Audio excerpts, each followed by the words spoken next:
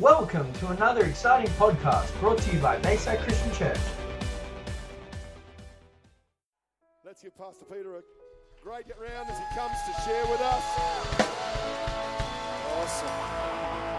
Cool, you can take your seat. So young adults, remember 7:30 at Troy's house. Phil Troy's house, doesn't matter, we're just going to have a great time at Troy's house. Anyone's welcome, do whatever you want, say whatever you want, it's all no problem. It's $5 for pizza and drink. We've been blessed with leftover food from the new Friends lunch today, 4 platters of food. We always love food, young adults, so we'll eat it. So come along, plenty of food, it's going to be fun.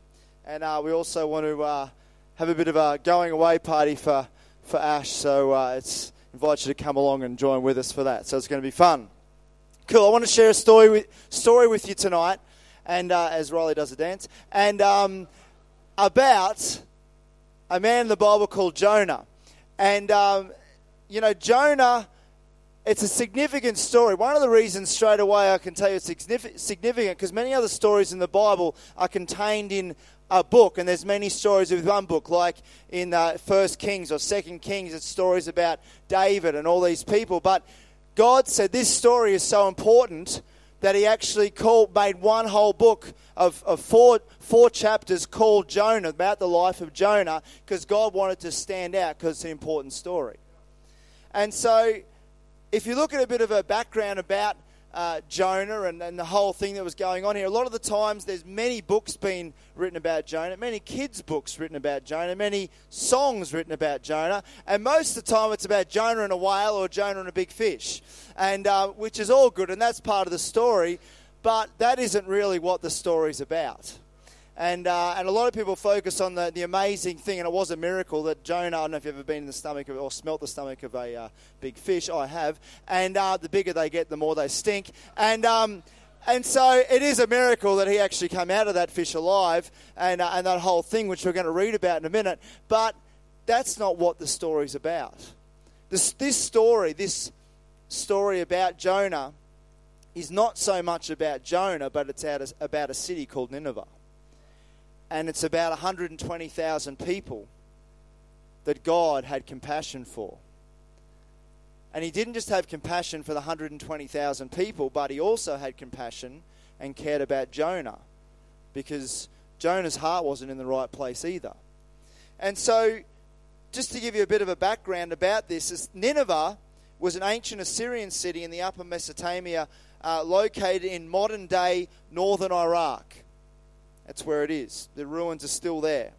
It is on the eastern bank of the Tigris River and was the capital of the Neo-Assyrian Empire. It was an old city, first mentioned in text in 1800 BC, and some people say that it's up to 6,000 years before Christ it was actually populated. So it's one of the oldest cities in history. And it was a large city.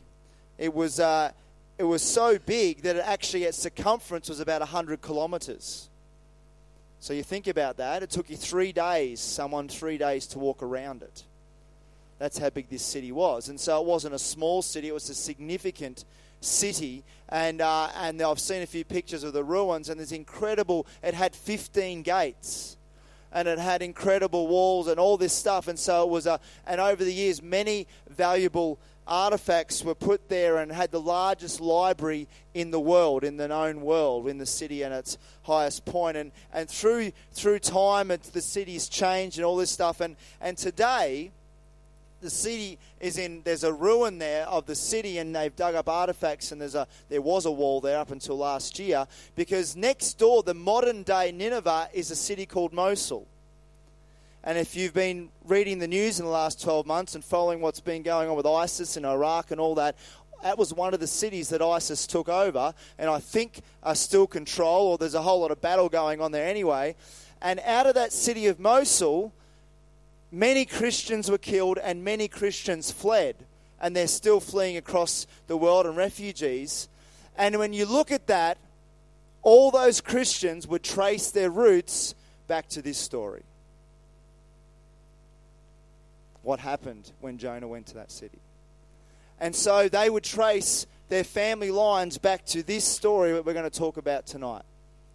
And so Also, you can look, it's easy, Google Mosul on the internet, and ISIS went into that city and started to destroy all the history, the world's history of all that city, deliberately destroying it and breaking it down. It's all over, and people were outraged at what they were doing and destroying all this history you can read about this whole city. But that city, which is built right next to Nineveh, is basically the modern-day Nineveh, and everyone out of that city of Nineveh would have moved into Mosul, and that has grown to a large city straight on the opposite bank of the Tigris River. And so we read this story. Now, if you've never read the book of Jonah, it's not very long. It'll probably take you about 10 minutes to read the whole story. It's 4 chapters, and we're going to go through it tonight. And I want to pull out some points and just give you, I think, what God's heart is in this story. And so, Jonah chapter 1, verse 1, it says, "The Lord gave this message to Jonah, son of Amittai. Get up and go to the great city of Nineveh. Announce my judgment against it, because I've seen how wicked its people are." But Jonah got up and went in the opposite direction to get away from the Lord. There's Jonah right there. Now, do you think Jonah was scared? He actually wasn't scared to go to the city. And I'm not sure if this will surprise you or not. It kind of shows what Jonah was like. But that city of Nineveh was the enemy of Israel. And Jonah didn't want to go to that city because he wanted God to destroy the city, because he hated them. That's really why Jonah didn't want to go to the city. And you sort of think, oh, well, Jonah's, he's meant to be following God and have a heart after God and compassion. Yeah, he should, but he hadn't. And so he wanted that city. He said, oh, God, go to that city, because he thought, if God wants me to go and tell them, they'll probably repent. God probably won't destroy the city. And he goes, I want them all dead. Seriously. You look at the history of it, because I did, and that's really the heart of it, because you read through the story, as we're going to find out what happens when Jonah's heart is revealed. And so Jonah basically thinks, well, I'm going to go as far as I can away from Nineveh and go the opposite way. There's no way God can get me to go to that city. That's what he wanted to do. It's Israel's enemy, and he wasn't having any part of that. And this story, though, is the story of compassion that God has for Nineveh. And you sort of think, well, how can God, because God has said they're wicked, and God said he's going to punish and destroy and bring judgment on this city. So how can that be compassionate? Our God is a God that loves people, but he's also a righteous God, and he's also a just God, and he wants justice done. And it would be against his nature to allow wickedness and sin just to continue, because that would be against his very nature. Do you realize that if it wasn't for Jesus, that all of us would be in the same position as Nineveh was? Our wickedness and sin God would look and say, well, unless you turn back to me, unless your nation turns back to me, your city turns back to me, then there's so much wickedness going on in your city that they'll be forced to bring judgment upon your city, upon your life. And it's only because Jesus, the Bible says, took all the punishment for all our sin, all our wickedness upon himself. So when God looks at us, he looks at us through the blood of Jesus that was shed on the cross for us. And he says, I've got no judgment against you, because my one and only Son Jesus has paid the price for all your sin. And that they didn't know about any Savior. Nineveh didn't know about, they worshipped all their other gods, and Jesus hadn't come yet, and so they were living in wickedness and sin, and God saw it, and he had to do something about it. But God was a God of compassion, because if he wasn't a God of compassion, he would have just destroyed them instantly. But he said, I want to give them an opportunity to turn back to me. I want to turn their hearts to me. And so then he was going to send Jonah to do it.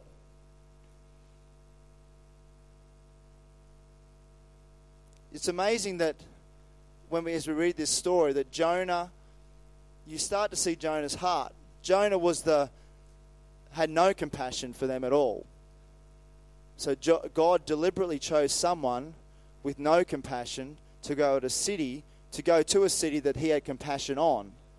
so that he used the very thing that may be the least person to do that. Instead of finding someone that had compassion for people, he grabbed someone and thought, well, I'll use him and I'll show him what compassion really is. And in the process, challenge Jonah's life and change him in the process. And then we look at Jonah. Jonah needed compassion. He's like, his heart is heart of rock stone. He had no compassion, no love at all for these people.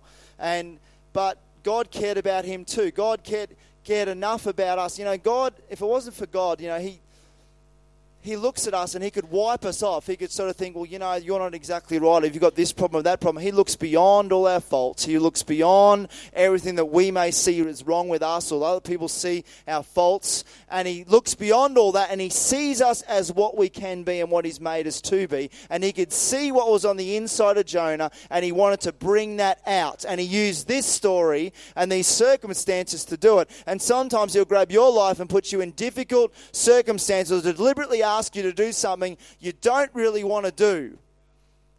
And you'll say, do it. Because out of it, he's going to bring life out of you and he's going to change you and change your character into the person that you need to be. He's going to allow you to go through what you need to go through to be the person he's created you to be. And so then, God is concerned about 120,000 people in this city. But then God is also concerned about the one, Jonah, at the same time. And to me, that is good news. At the same time, God can be concerned about a whole city of people. 120,000 people is probably Maryborough, Harvey Bay, Childers, Rainbow Beach, Tyro, all put together, and we're still probably a few short. And we're talking about that amount of people in one place. God can have compassion on them and want to save all of them. But at the same time, he has just as much care and compassion for one person that is away from him that needs their heart changed. So don't ever think that God doesn't care about you or doesn't care about that person you're praying for or care about that one person that's broken and lost. You say, God, you save all these other people and you see all these, God do great things in these events and around the world, but do you care about the one? Yes, he does. And this story shows exactly what he's like. So it says, Jonah, he went down the road to the port of Joppa, where he found a ship leaving for Tarshish. He bought a ticket and went on board, hoping to escape from the Lord by sailing to Tarshish. Obviously, he didn't really realize how or know how big God was. But the Lord hurled a powerful wind over the sea, causing a violent storm that threatened to break the ship apart. Fearing for their lives, the desperate sailors shouted to their gods for help and threw the cargo overboard to lighten the ship. But all this time, Jonah was sound asleep down in the hold. How can you sleep in a storm like that? That's what I like to know. And he's running away from God, and he must think like a little bit worried about, God, I'm running away from God. And he's in this massive violent storm, and he's asleep in the ship. Travel calm, that's what it was. That travel calm works. Just give it to Tim Davey. He goes to sleep like a baby as soon as you give him that stuff. Useless fishing in the boat after he's had travel calm. So he's down, doesn't catch any more fish. And so he's sound asleep in the hold of the boat. So the captain went down after him. How can you sleep at a time like this? That's the same question I'd ask, he shouted. Get up and pray to your God. And they didn't know anything about Jonah's God and who he worshipped. And then he says, maybe he will pay attention to us and spare our lives. Then the crew cast lots, so they basically draw straws, to see which of them had offended the gods and caused the terrible storm. When they did this, the lots identified Jonah as the culprit. God's just like, I'm just going to get him wherever he is. Why has this awful storm come down on us? Then they start questioning him in the middle. Imagine on a ship, there's waves, there's water crashing in, there's water coming across the deck of the boat, and they've pulled Jonah up on the deck, and they're going, what's going on? And they demanded, that says, who are you? What's your line of work? What country are you from? What's your nationality? Jonah answered, I'm a Hebrew, and I worship the Lord, the God of heaven, who made the sea and the land. The sailors were terrified when they heard this, for he had already told them he was running away from the Lord. They're like, I'm running away from God. He created all this. He created the waves. They're like going, what are you doing? And then, why'd you do it? They groaned. They're like, and since the storm was getting worse all the time, they asked him, what should we do to stop this storm? Throw me into the sea, Jonah said. And they thought that's not a really good idea. They thought he was just going to die. And it will become calm again. I know that this terrible storm is my fault. Instead, the sailors rowed even harder to get the ship to the land because they didn't want to throw him. They knew he'd die if they threw him overboard. So they thought. So they were like, we'll try and get to the land. But the stormy seas were too violent for them, and they couldn't make it. Then they cried out to the Lord. Then they cried out to the Lord, Jonah's God, O Lord, they pleaded, don't make us die for this man's sin, and don't, it's not our fault. It's him. Take him out. And don't hold us responsible for his death, because they think they're going to chuck him over and let's go, we've got murdered a guy. And they said, for his death, O Lord, you have sent this storm upon him for your own good reasons. Then the sailors picked Jonah up and threw him into the raging sea, and the storm stopped at once. At once. And I've been on a boat once, and I've actually been in a really strong wind, and you sort of think, can that happen? And we went from, I remember it was really windy, and we were driving on those rough seas. All of a sudden, we came out of a wave, and then we came into perfectly calm weather. Instantly, and it was like on this edge of a storm, and so it's possible God can just at once just stop a storm just like that. And so they threw him over, and at once it stopped. The sailors were all struck by the Lord's great power, and they offered him a sacrifice and vowed to serve him. So here we go. Jonah tries to escape God, and God uses a terrible situation, a terrible storm. Jonah's running away, fleeing away from God, and then God uses his life, even in the midst of a storm, to turn these men around and to follow God. Jonah can't escape. God's will be done wherever he goes. God's heart of compassion, he just, okay, you're going to run away? I'll use that ship, and I'll have compassion on those sailors as well, and I'll save them as well. And it says they were so awestruck by the storm stopping so quickly that they worshipped God and vowed, it says, to serve him. Now the Lord had arranged for a great fish to swallow Jonah, and Jonah was inside the fish for 3 days and 3 nights. Now, I don't know if that was a whale or what. There was other fish that would have been around at that time as big as whales and things like that, and they found skeletons for, and I don't know. But all I know is this, that it would be stinky and smelly in that fish's stomach, and it's a miracle that he lasted 3 days. And then chapter 2 is 10 verses, and it's the prayer that Jonah prays inside a fish. Now, you would be desperate inside a fish, all right? You'd be desperate to get out of there. And if the only person you can reach out to in the belly of a fish is God, because no one else is going to save you out of that thing. And so here's what Jonah says in chapter 2. Then Jonah prayed to the Lord his God from inside the fish. He said, I cried out to the Lord in my great trouble, and he answered me. I called to you from the land of the dead. And Lord, you heard me. In other words, he was basically drowned. You threw me into the ocean's depths, and I sank down to the heart of the sea. The mighty waters engulfed me, and I was buried beneath your wild and stormy waves. Then I said, O Lord, you have driven me from your presence, yet I will look once more towards your holy temple. I sank beneath the waves, and the waters closed over me. Seaweed wrapped itself around my head. That'd be great. I sank down to the very roots of the mountains. I was imprisoned in the earth, whose gates locked shut forever. But you, O Lord my God, snatched me from the jaws of death. As my life was slipping away, I remembered the Lord, and my earnest prayer went out to you in your holy temple. Those who worship false gods turn their backs on all of God's mercies. But I will offer sacrifices to you with songs of praise, and I'll fulfill my vows, for my salvation comes from the Lord alone. Then the Lord ordered the fish to spit Jonah out on the beach. You notice in this story that God orders a lot of things to happen. He ordered the storm to start. He ordered the storm to stop. It shows God's power and authority. He ordered the fish to swallow Jonah. and he ordered the fish to spit him out on the beach. Whatever God said, the animals, the winds, the wave, the seas, whatever it is, did exactly as God spoke. When Jesus came, he spoke and the storm went calm. He ordered the wind, he ordered the waves, he did the same. God has authority to do anything in any situation, whatever he wants to do. Nothing is too hard for him. Then chapter 3. These last two chapters are probably the best two chapters. Jonah chapter 3. Then the Lord spoke to Jonah a second time. Jonah's finally getting it. Get up and go to the great city of Nineveh and deliver the message I've given you. This time Jonah obeyed the Lord. Well done, Jonah. He obeyed the Lord's command and went to Nineveh, a city so large that it took 3 days to see it all. On the day Jonah entered the city, he shouted to the crowds, 40 days from now, Nineveh will be destroyed. The people of Nineveh, you can imagine Jonah for a second, he has no compassion for these people. He actually wanted them all to die. So you can imagine he's like, all right, I have to do this.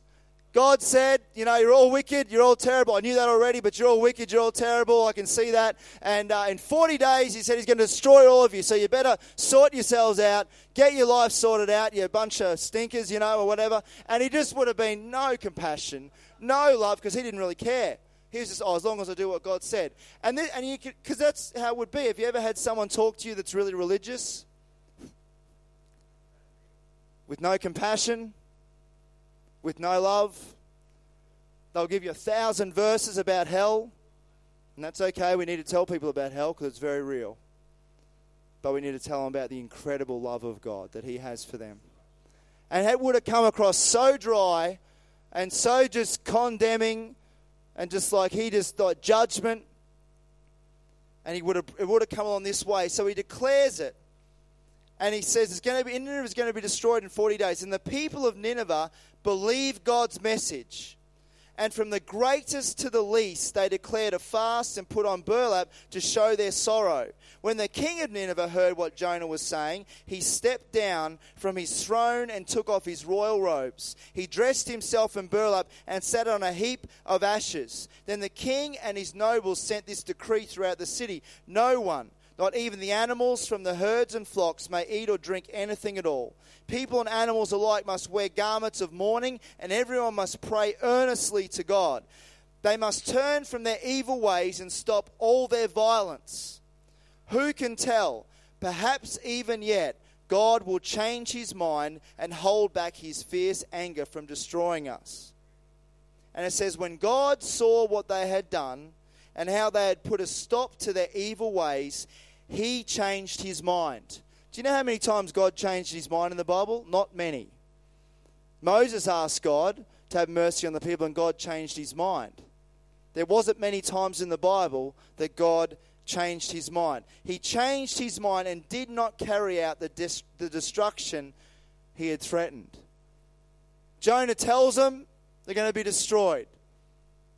And the whole city, over 120,000 people. There's not many times in the Bible where a city, that amount of people, stop everything.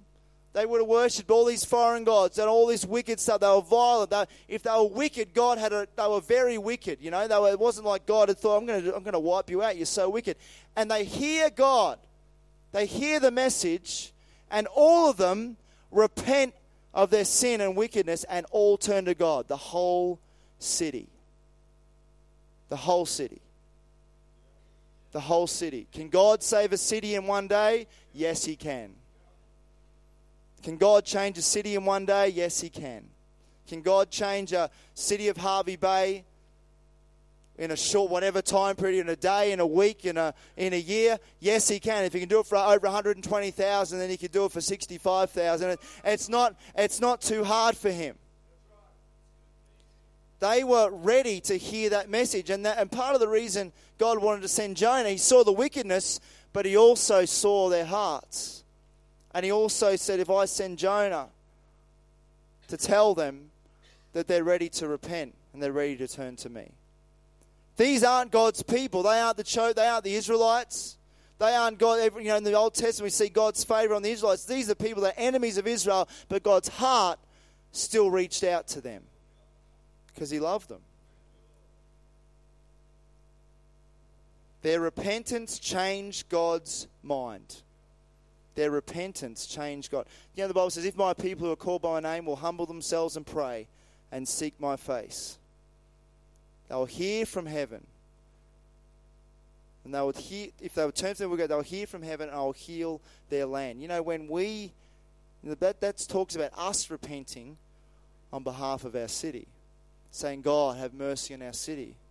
You know, and we need to make sure that if we've got stuff in our lives, that we stop and say, God, forgive me, I repent. Repentance means to turn 180 degrees, to turn your back on your sin, on the stuff, and to walk the other way. That's what. It's not just a decision to say, oh, I'll do that, God, or pray a prayer. It's actually physically doing it. It's more than just what you say. It's an action as well. And so that was an action. And so we can, in that scripture, if my people, that's talking about us who are called by my name, if we pray, we can pray on behalf of our city that compassion and love will fill their heart, that they will see Jesus, they will see him, and they will turn to God. And so they turned to God. They were transformed. They followed God. They now worshipped him. And now what about Jonah? Jonah sees all this happen. Jonah preaches and he's watching and he sees them all repent, the whole city. Now this is interesting to see Jonah's heart. Jonah 4. I don't know what Jonah's thinking. Anyway. This change of plans greatly upset Jonah. Jonah wasn't happy. They're all repenting, God. Why are they doing this? No, this is not the plan. They're all meant to die. And he became very angry. So he complained to the Lord about it. Didn't I say before I left home that you would do this, Lord? That is why I ran away to Tarshish. I knew you are a merciful and compassionate God, slow to get angry and filled with unfailing love. You are eager to turn back from destroying people. And he says, just kill me now, Lord. Just kill me now. Like it's like, if you ever have someone, just kill me now, just take me out. You know, I was like, I'm sick of this. And he's like, it was 100. It's one of the most amazing stories in history of 120,000 people turning to God, which is an absolute miracle. And Jonah's angry, going, I knew you were merciful. I knew you wouldn't destroy them. I knew when I told them they'd all repent and you'd be merciful and you love them and they'd all come back to you. I knew that would happen. That's why I ran off in the first place, because I knew that was going to happen. And he's whinging and complaining to God. And he's angry at God because people's lives are transformed out of darkness into light. And he's mad about it. Do you know what? That, God's mercy and kindness towards Nineveh actually revealed Jonah's heart. And sometimes God will put you in a position where you weren't expecting something to happen, or someone who maybe that has treated you badly, has really hurt you and done things that have really, hurt your life and caused you much pain, and then he'll save them, and their lives will be restored, and then you got this battle going on inside, going, but God, what about all the things? How can you just forgive that? What they deserve? What about all the things they've hurt me with? Do you know what? Can I say this with love? That's your problem to deal with God. God loves them just as much as he loves you. God and his mercy for them, he is no different to his mercy for you.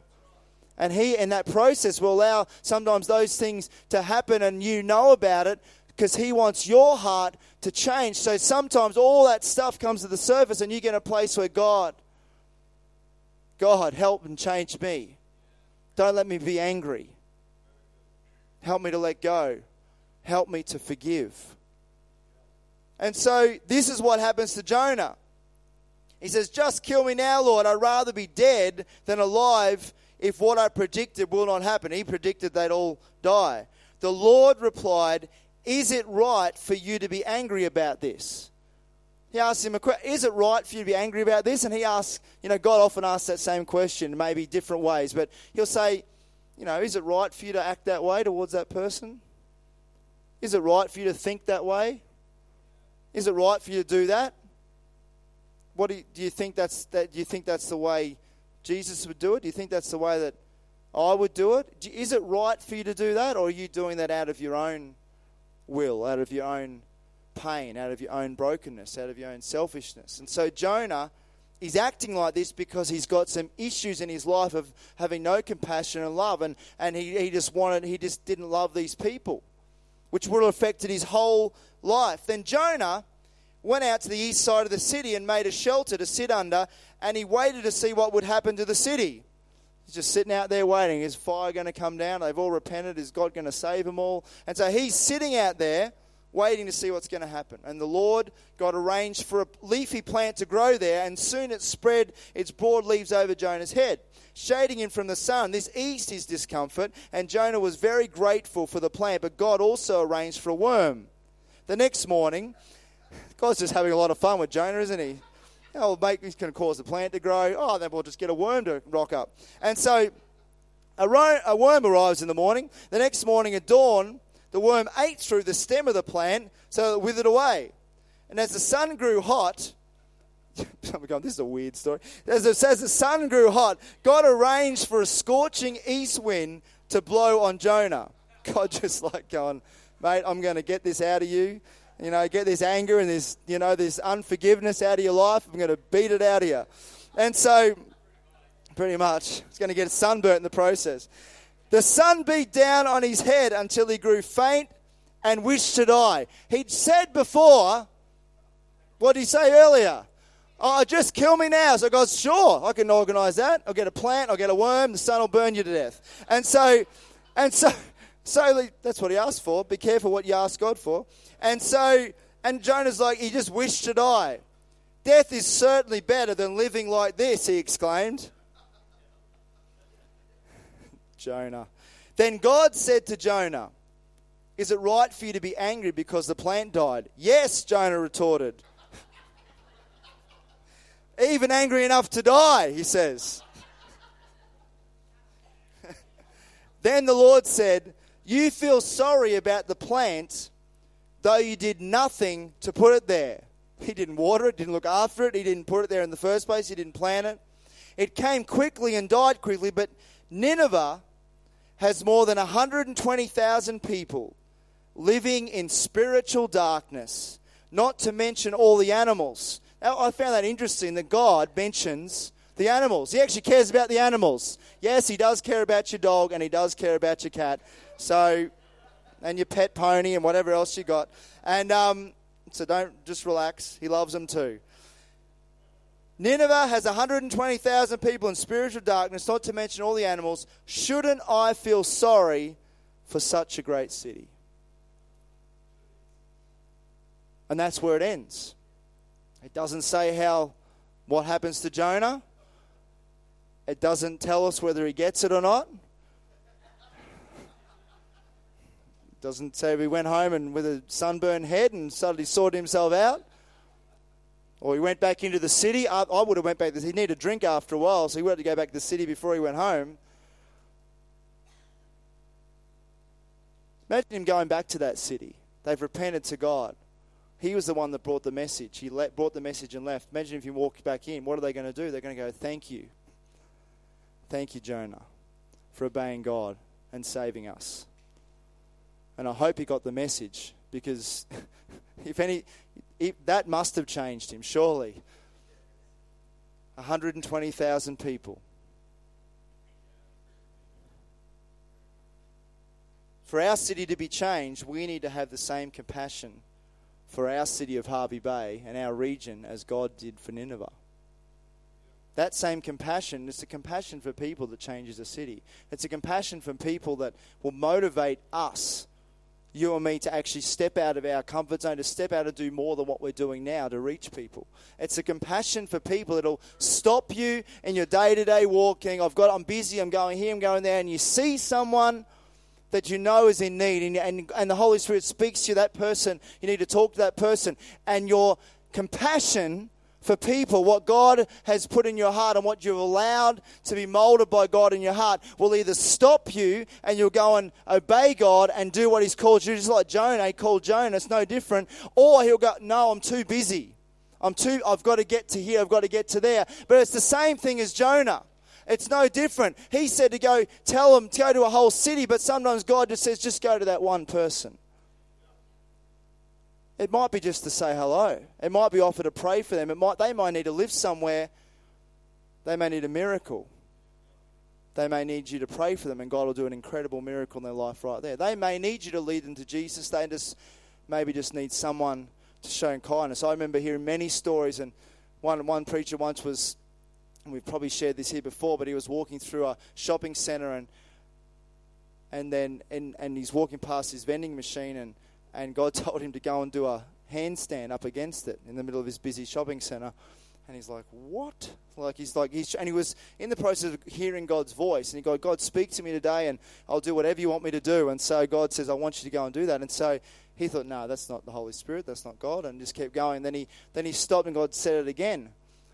He said, okay, so in the middle of this shopping centre, he goes up and does a handstand against his vending machine. And he does it. Then he gets down again, and he thought, okay, and then what do I do now? Next minute, a person comes up to him, and he said, why did you do that? Why did you do that? And he goes, well, I was walking through the shopping centre, and I'm a Christian, and God spoke to me and said to do that. And he said, I was going to about commit suicide today. And I said, God, if you are real, you'll get someone to walk into this shopping centre and do a handstand in that vending machine, and they'll know you're real. And that's a well-known, it was at Planet Shakers, I can't remember which speaker it was. And they obeyed God. Now, you would think that is crazy, just like some of this story of Jonah is crazy. But God will sometimes get you to do crazy things to save a person that he loves. Whether it's 120,000 or whether it's one. And your compassion for people will cause you to either obey God when he calls you or to keep going. Your compassion and your love for people. Can I have the worship team up as we bring this to a close tonight? We also need to warn people and be honest about their sin, and their wickedness does carry a penalty. We can't just say, hey, it's going to be all good, come and give your life to Jesus. But we need to tell them that just like God wanted Jonah to warn that whole city that their sin separated them from God, and there's a judgment that comes upon their life. People need to know that, but they need to know this, that there is a person, there is a man whose name is Jesus, who has already paid that penalty, who has already paid for their sin, has already paid for their wickedness. And when they turn to him, they don't need to face any judgment from God whatsoever, because the penalty has already been paid. It's already been laid upon Jesus Christ for them. It's already been laid upon Jesus for every single one of us in this place tonight. And all we have to do is turn to him and say, Jesus, thank you for dying on that cross and taking the punishment for my sin, and ask him to come into your life tonight. I want to do one other thing before we pray. One way you can test your heart and see if you have compassion for people is, I want you to think of the person in your life that maybe has hurt you the most. Maybe they're still alive, maybe they're not. Maybe they live a long way away, maybe they're a family member, maybe they were a friend, maybe it's someone you haven't talked to a long time. But I want you to think about the person in your life that has maybe caused you a whole lot of pain. And some of you straight away will think of someone. Some of you think, oh, well, I'm not sure if I've got too many of those people in my life. But I want you to think about it. Do you want them to know Jesus? Can you honestly say, yes, I want them to know Jesus? Can you forgive that person?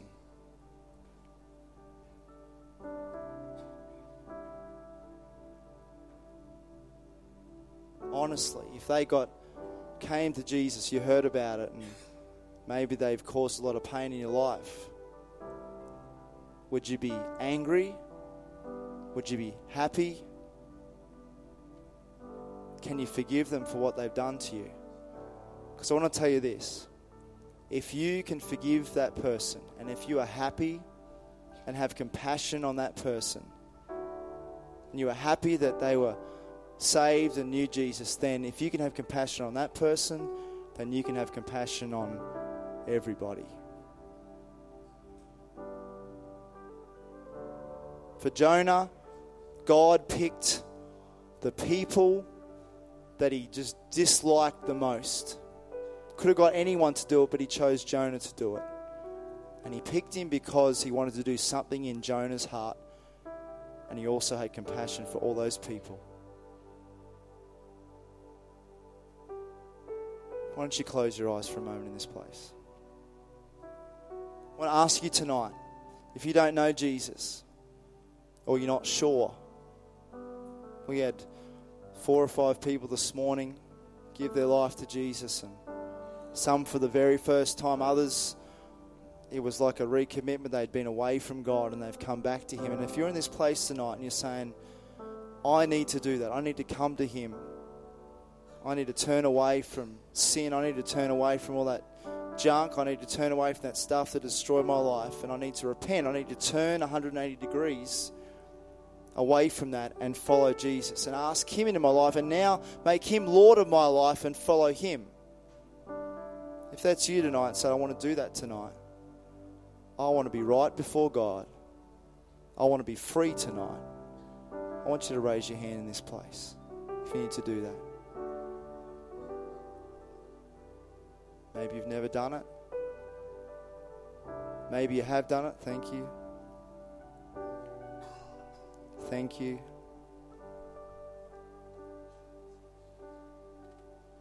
Anyone else? Thank you. Thank you. Thank you. Thank you. Anyone else? There's 5 or 6 hands gone up. Once you put your hand up, you can put it back down. Anyone else before we pray? Yeah, awesome. Got that. Thank you. Thank you. Thank you. Thank you. Thank you. Anyone else?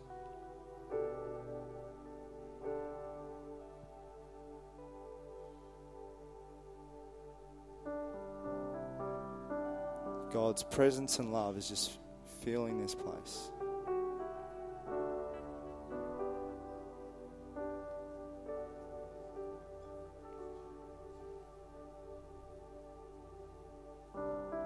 This is what we're going to do. We're going to stand quietly.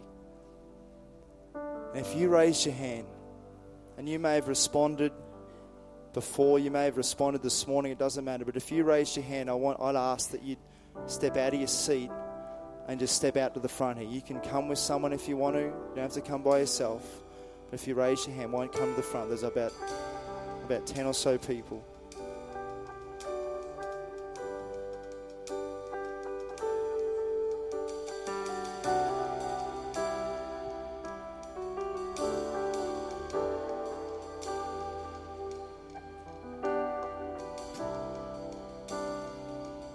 Is there anyone else that needs to come? We're going to pray. Some I realise have made this decision before. It doesn't matter. You know what I found? It doesn't matter how many times.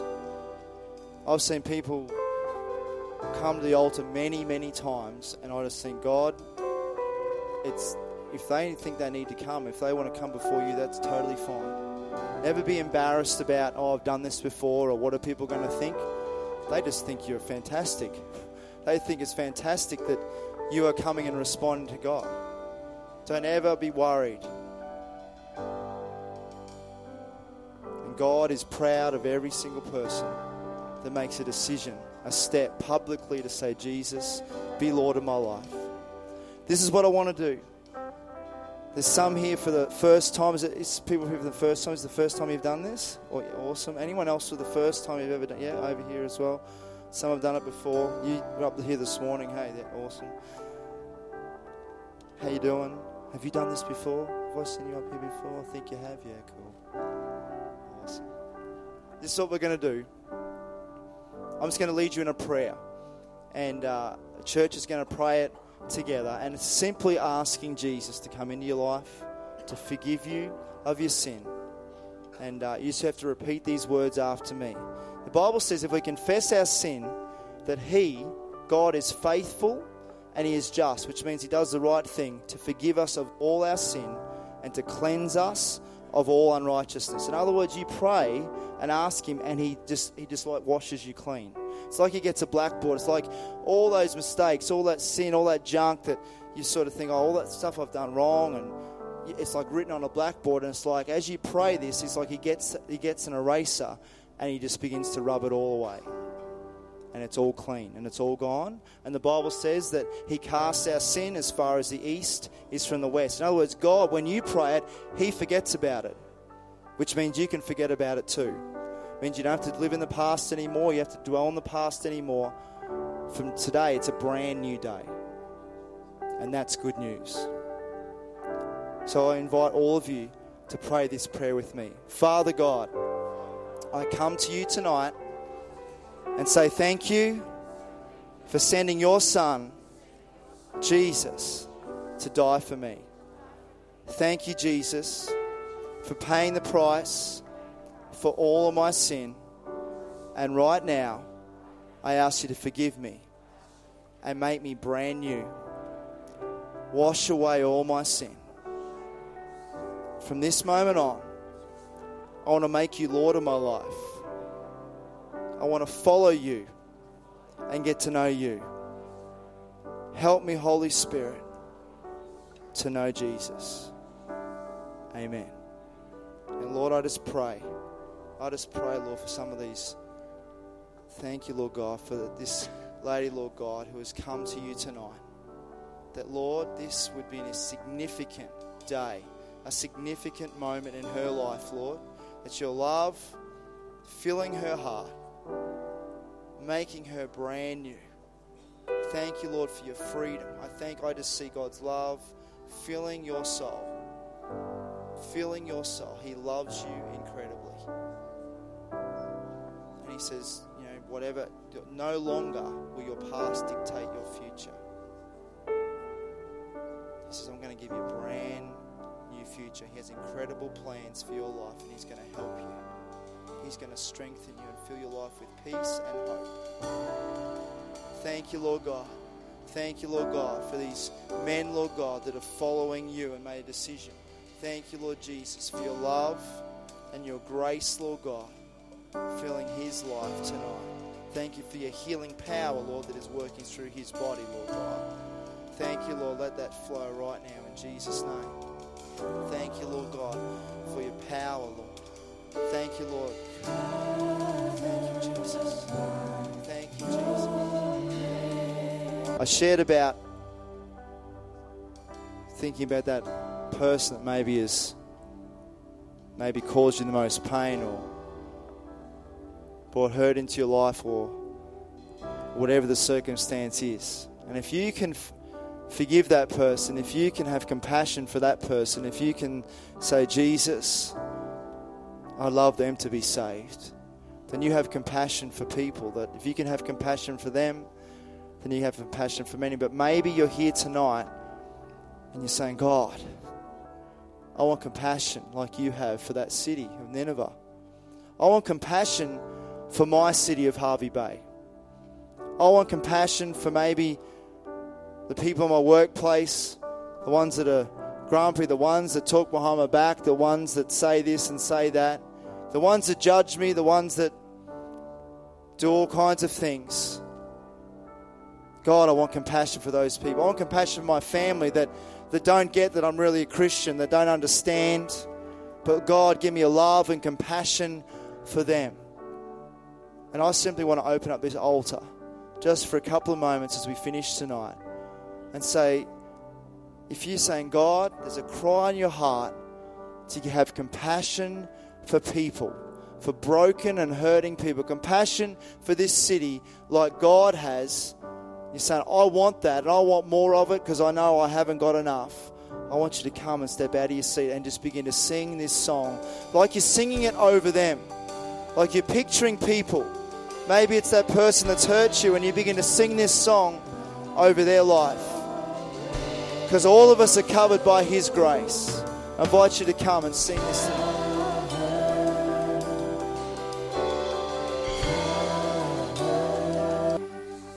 That's what I want to do. For all of you at the front, and maybe there's others that didn't come down, but I want you, anyone can do this. So I want you to put your hands in front of you. I'm going to ask, not necessarily going to go and pray for every person, but I'm going to pray and ask the Holy Spirit, right where you stand, to begin to bring compassion in your heart. Compassion for people in this city, compassion for people you know, compassion for your workplace or school or whatever it may be. Because if we have compassion, if we're a church that has great compassion for people, God will just flood this place with people that don't know Jesus. He'll bring them in because He knows there's people here that want to just love them and look after them.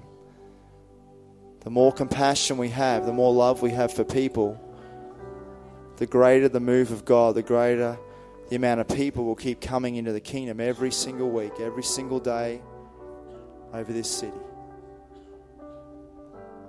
So Holy Spirit, I ask right now, as people have their hands out in front, ready to receive what you have, I pray tonight that you would give them such a love, such a compassion for the lost, such a compassion for those that don't know Jesus, such a compassion for those in our city and around that just don't know Him, that are broken, that are hurting, Lord God, that they will have the same heart as you have for them.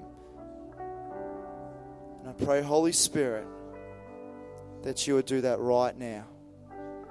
Right now.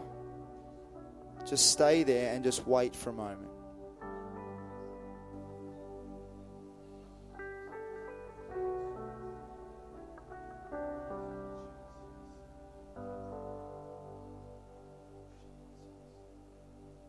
Your compassion, Lord. Fill us with your compassion.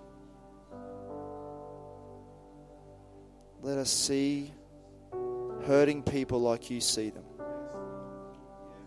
Let us see your heart. Break our heart for what breaks your heart.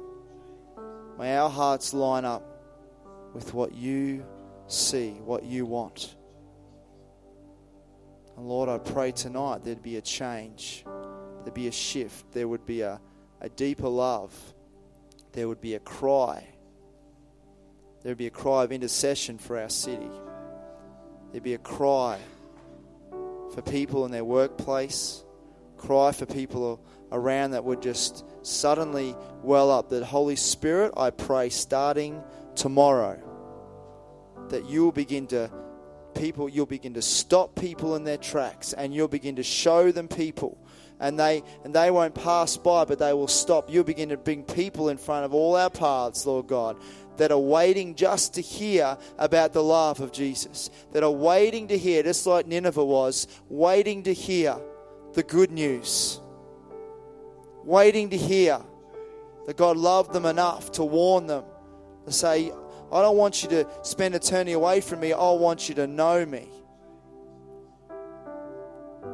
Lord, let your compassion fill our hearts. Let it fill our hearts.